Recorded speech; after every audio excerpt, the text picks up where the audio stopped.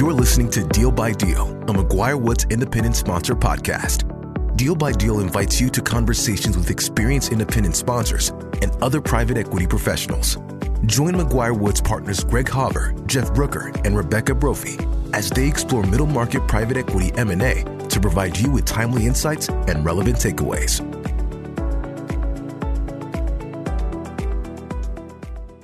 Hi, everyone. My name is Jeff Brooker. Welcome to episode 9 of Deal by Deal, an independent sponsor podcast.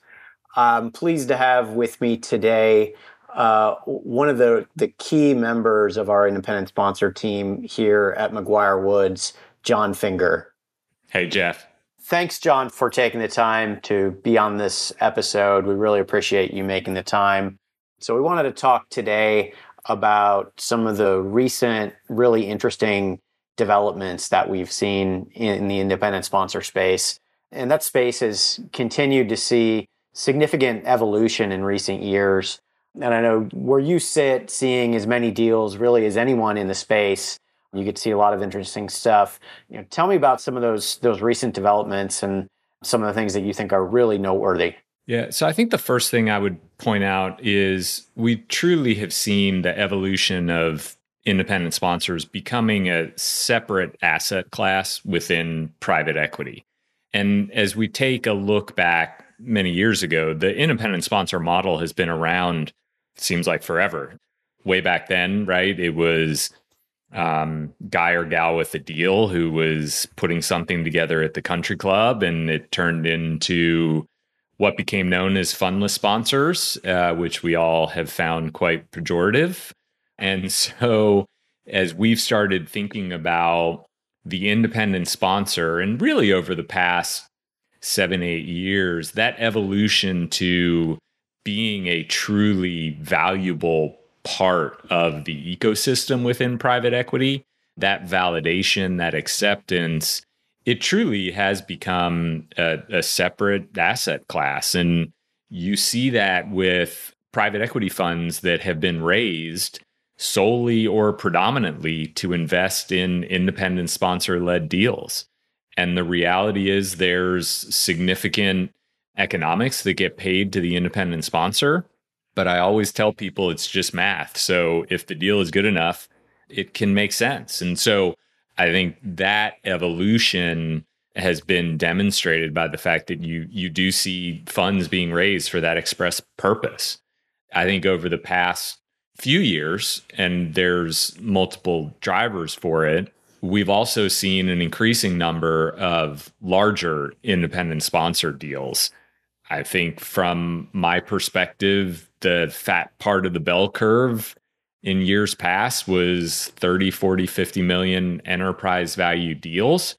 And as you, Jeff, and others within our independent sponsor practice group have seen, doubling that and then multiple deals well over $200 million on the independent sponsor side being put together and then ultimately closed. That would be the second biggest, I think, change that I've seen within the community. And then lastly, we have seen a real interest on both the independent sponsor and the capital partner side for what we call hybrid structures. In many cases, these were nothing more than just pledge fund type structures, and then ultimately running the gamut towards putting in place a structure whereby the capital partner and the independent sponsor have agreed upon economics under which there's some level of committed capital, oftentimes with discretion on the LP side as to what a deal has to look like in order to get closed, a certain number of deals that the LP has the ability to really exercise ultimately discretion over as to what deals get done and what deals don't.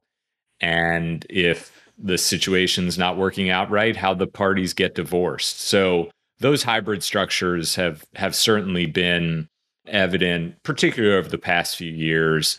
There's clearly a lot of money out there chasing different ways to get deployed, and independent sponsors, it seems like, are more interested in finding those structures that make sense. So those are probably the few things that I'd highlight to the group. Yeah, I have seen, especially more recently, a lot of independent sponsors ask us to set up these little, sidecar funds or pass the hat kind of funds where they're taking different economics within that fund, or maybe the trying to get increased security in their deals. But it does seem like it's taking in those circumstances baby steps toward a fund or a future kind of committed capital arrangement for them. Clearly, one of the important themes in recent years is the growing size and sophistication of the community of independent sponsors, as a whole, and a segment of those independent sponsors starting to think about starting private equity funds. What have you seen in that regard? Sure. We definitely have seen a substantial increase within the broader private equity community, frankly, of first-time funds, but more specifically within the independent sponsor community. I think there are a few things at play. One, there's clearly the recognition that the independent sponsor model, while it is incredible, there are lots of very positive components of it. It's also hard to raise capital on a deal by deal basis. It doesn't mean that we don't have a lot of success finding capital partners for deals. It doesn't mean that independent sponsors aren't doing it on their own. Obviously, they've been able to use placement agents. So that growth in the independent sponsor community continues. At the same time, I do think there is clearly a recognition that there are challenges to it. And so we've definitely seen an increase in independent sponsors, at least thinking about raising a committed fund. And then actually just we got to initial closing on one of our longtime independent sponsors who raised their first committed fund and is very close to a final closing on that fund. So there's definitely been an increase in independent sponsors thinking about it, but there's also been a significant increase in independent sponsors raising committed funds. There's also been a real heightened focus from our LP community in encouraging independent sponsors to raise committed funds, whether that's because they're looking for the ability to anchor those first-time funds, or really just an ability to get more money to work through a channel within private equity that those LPs have found very attractive. All coming back to a very strong increase in independent sponsors raising committed funds. Yeah, definitely an interesting development.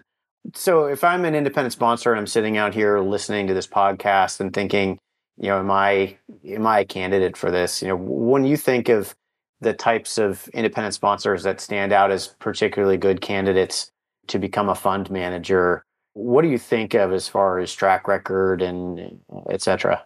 Yeah, well, certainly one of the most critical hallmarks of a successful candidate to become an emerging manager is track record. And we can set aside for the moment attributable track record for groups that are spinning out of private equity, but track record is certainly key. And so the independent sponsor who has the ability to demonstrate a number of successful exits. How many exits, it really depends. But the reality is, to get limited partners to have conviction on a first-time fund, there need to be, as a general matter, a few exits that the LPs can diligence, understand, and ultimately get comfortable with that sponsor's ability to exit transactions in a good fashion. I think within the private equity community, as well as beyond the past few years, ESG has moved front and center for a lot of what LPs are thinking about and doing. So an independent sponsor, either as a woman or other diverse fund manager, where the LPs, many of which have particular requirements, either because that's how they raised a fund to invest in emerging or other managers, whether it's just something that is important to the LP, maybe the family office patriarch, whatever it is, that ability to back minority fund managers is certainly something that we have seen LPs focus on.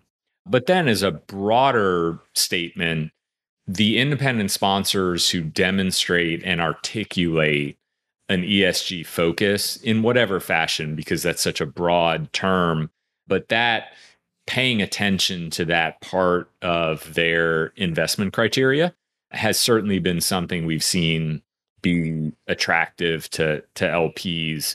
The last thing I would say is you really have to have an infrastructure in place in order to scale to support a committed first-time fund. And so in many cases, that's an independent sponsor who actually has a team of 4, 5, 6 investment professionals and others that can relatively cleanly transition to a committed fund. Sometimes it's more a few individuals who maybe worked together in the past that are coming back together, that maybe were separate to raise a fund. But I think having that infrastructure that the LPs can underwrite and get comfortable is going to allow you to scale within the committed fund construct is very important. Yeah. Yeah. So you touched on ESG, which I know is a little bit, it's a hot topic today, and it's a little bit hard to put your fingers on exactly what that is. But paying mind to that is I think, good advice. What else do you think LPs look for in a first-time fund? Sure. Well, taking a step back, certainly in many cases, LPs look to first-time funds because of the ability and quite often reality of outperforming future Fund 5, Fund 6, Fund 7s. And so LPs are valuing these earlier emerging managers. They crave that alignment with the GP, that focus of time from the general partner. And its simplest fashion, the GP can't get it wrong. If those first handful of deals, or frankly, first deal or two within a Fund 1 don't do well, that in many cases is going to be the end of Fund 2, Fund 3, Fund 4. And so it's that alignment that I think LPs find so attractive and they look for within these fund managers. At a macro level, in many cases, those first-time funds are sub $500 million vehicles, and that's providing LPs with exposure to what we describe as the lower middle market. And that is a huge focus for many LPs, as particularly as funds have gone up market. A lot of candidates for potentially unbanked situations. It seems like the target size of companies has gone down, that in the sense, in many cases, companies that used to not have a banker involved, that universe of companies has gone down significantly. And so I think LPs recognize that by focusing on the lower middle market, there is that ability to find unbanked or underbanked target companies. There are a whole host of factors that LPs look for in first-time funds. A few that come to mind: that ability to transact, both entry and exit, at attractive points in diverse market times, demonstrating to the LPs that as a GP, you have the ability to put money to work in a smart fashion is critically important. Another important factor, many LPs are looking for specialization, whether that's sector specialists, sometimes it's how you approach transactions, whether it's theme oriented. It really is about differentiating yourself as a sponsor. It is a very crowded market out there. As many times as we can tell stories about first-time funds being raised, it is a difficult fundraising environment. And so it's about differentiating yourself. And is that your sourcing model? Is that your operational playbook for post-closing? It doesn't have to be sector specialization, but there has to be a story, underwritable story about how you differentiate yourself. I think being coachable is important as a first-time fund manager. A lot of LPs are looking for an ability to influence direction, sometimes looking for reduced economics or truly opportunities to anchor the fund. So I think as the fund closes and you look around the room, being coachable and taking those suggestions and really being flexible in how you work with your LP base is something that LPs have found attractive. Co-invest opportunities at its simplest state are very important to LPs, whether an emerging manager or otherwise. But I think in many cases, demonstrating and showing a structure under which LPs are able to get co-invest opportunities is important.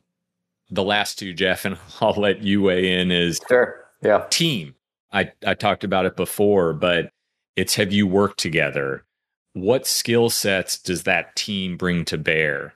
The football analogy, everyone can't be the quarterback or the star wide receiver, right? So as you put together that team for your first time fund, it's thinking about what role is everyone going to play and how does that get the LPs comfortable really with the infrastructure. So understanding lawyers, fund admin, all those different team members that go into a first-time fund, demonstrating that infrastructure is something that LPs are heavily focused on.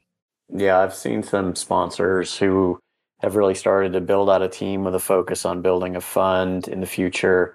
And when it's done well, you can really see how it just adds gasoline to the fire, and the velocity of the deals, but really everything they do, the pacing picks up, and when it's clicking, you can tell, even as the lawyer, we can see it.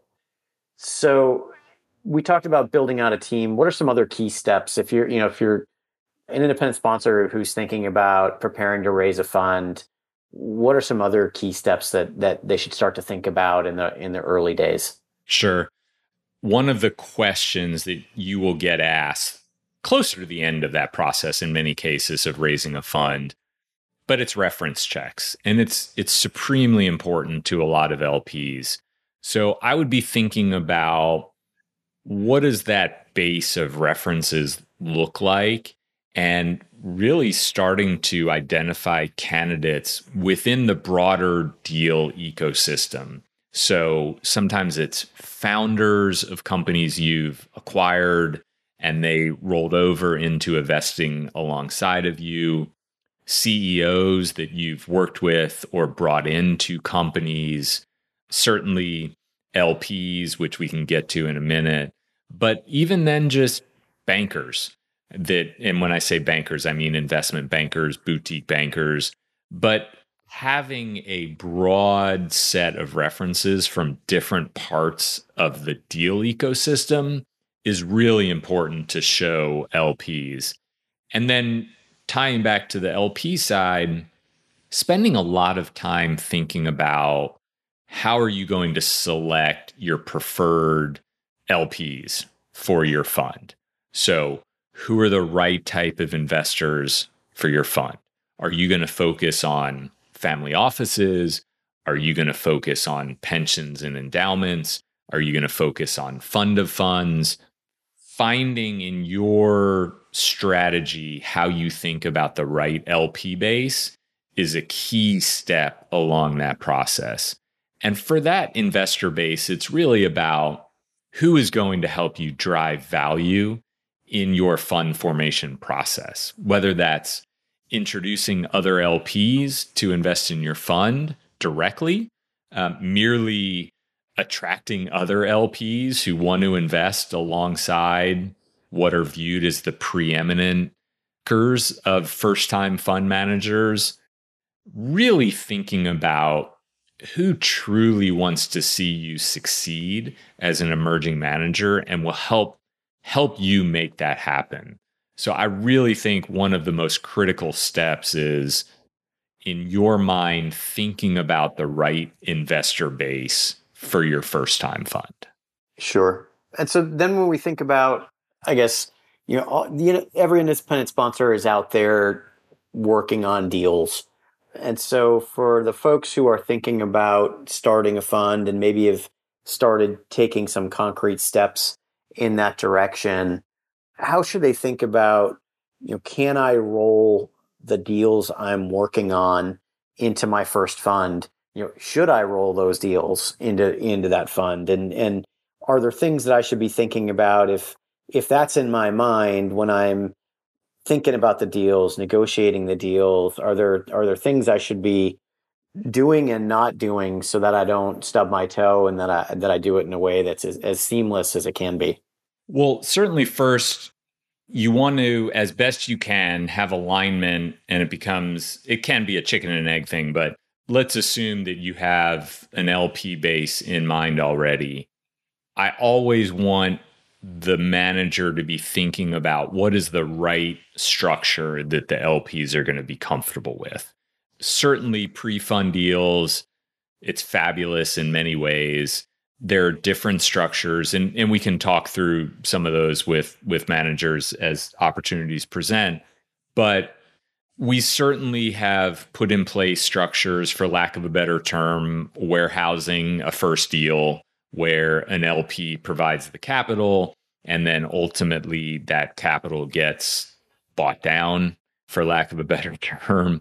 But putting in place that warehouse structure can be really compelling. It just means you have to find alignment early on with the LP or LPs who are going to be warehousing that first deal. Certainly thinking about if you truly are going to be, quote, rolling all of that first portfolio company into the fund. There are also structures where some of our emerging managers have done a growth equity type investment into a deal and then ultimately had the fund invest into a deal. And so you always need to be mindful of conflicts, in those growth equity situations.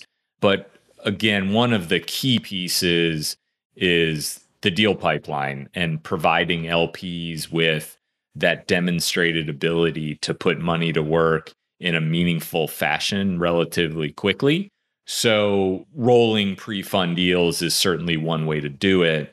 But again, you need to be doing that in tandem with your LPs. And then, of course, structuring that with counsel to make sure you think through those issues and ultimately get them documented where that, quote, contribution, if you will, to the new fund can be as seamless as possible. Right. And so you had mentioned that there are certain LPs that might be better as first time LPs.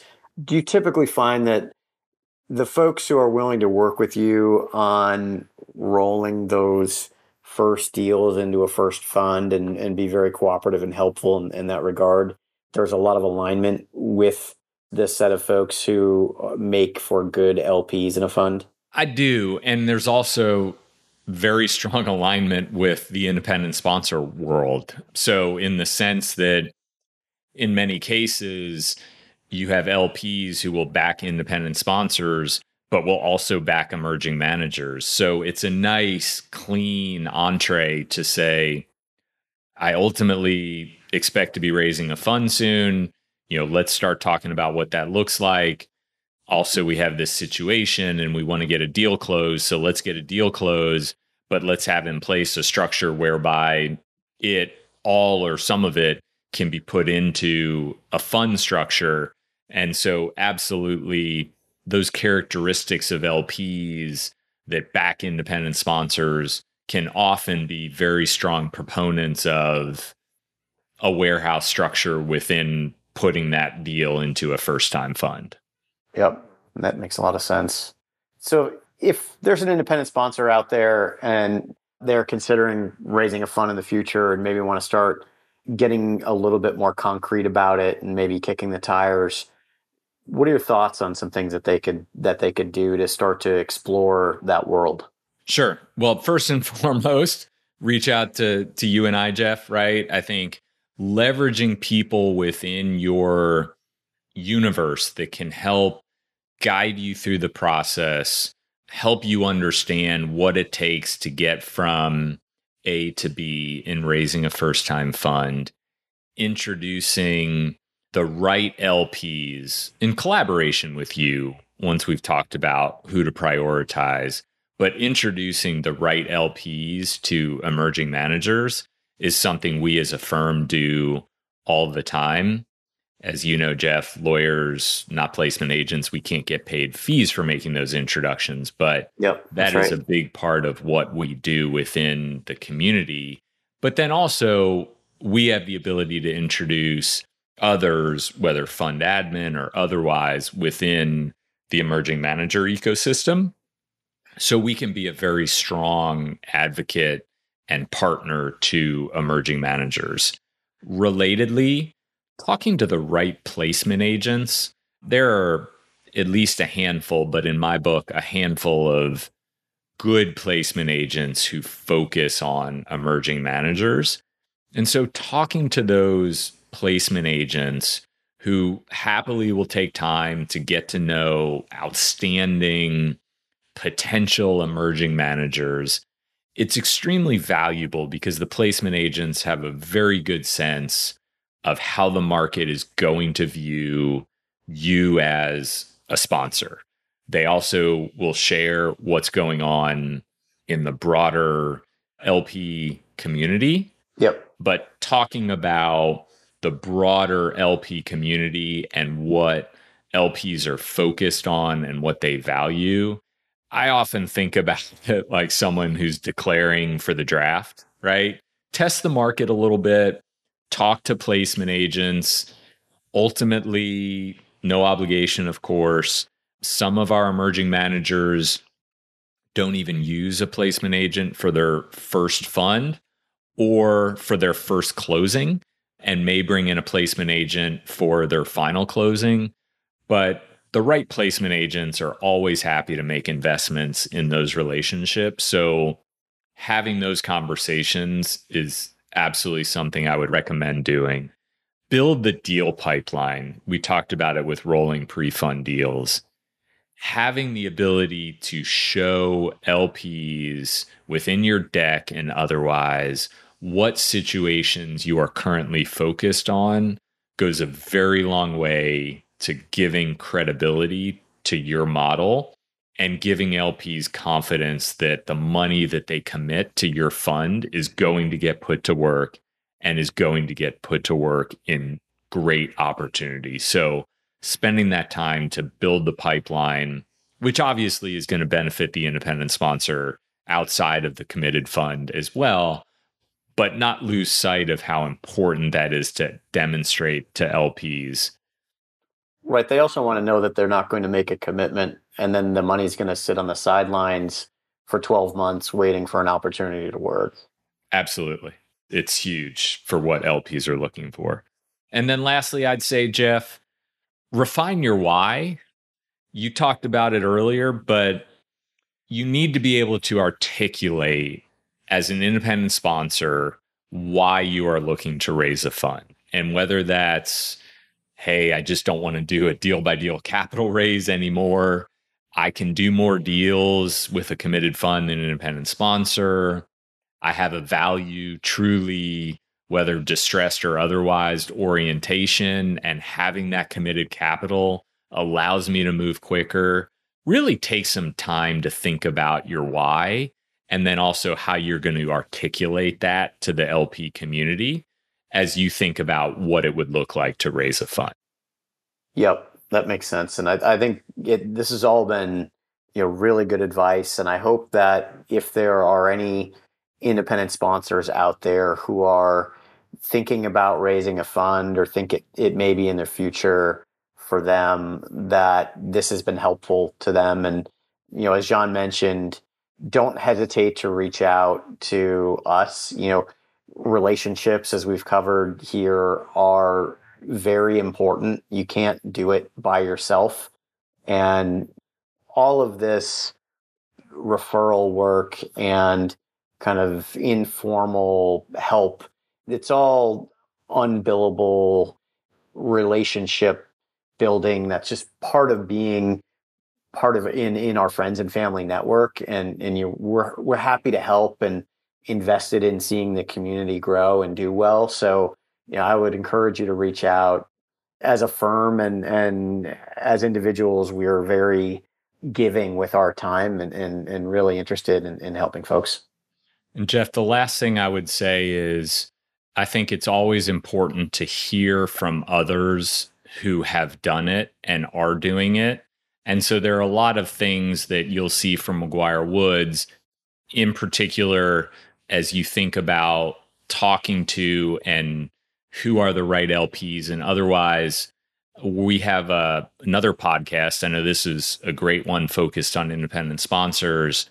The podcast is called Fund Flow, and it'll be really for all sorts of emerging managers. And so we're going to have truly preeminent emerging managers, LPs, placement agents, and otherwise. So this was a good first step, Jeff, for emerging managers. But if you're an independent sponsor thinking about becoming an emerging manager, definitely make sure you listen to Fund Flow in the coming weeks, as we have some really impressive guests who will be joining us there as well. Well, that's great. And John, thanks again for joining us. Your insights have been really incredible. And I know that the folks who listen to this podcast are going to get a lot out of it. So thank you. Thank you, Jeff. Thank you for joining us on this episode of Deal by Deal, a McGuireWoods independent sponsor podcast. To learn more about today's discussion and our commitment to the independent sponsor community, please visit our website at McGuireWoods.com. We look forward to hearing from you. This podcast was recorded and is being made available by McGuireWoods for informational purposes only. By accessing this podcast, you acknowledge that McGuireWoods makes no warranty, guarantee, or representation as to the accuracy or sufficiency of the information featured in the podcast. The views, information, or opinions expressed during this podcast series are solely those of the individuals involved and do not necessarily reflect those of McGuireWoods. This podcast should not be used as a substitute for competent legal advice from a licensed professional attorney in your state and should not be construed as an offer to make or consider any investment or course of action.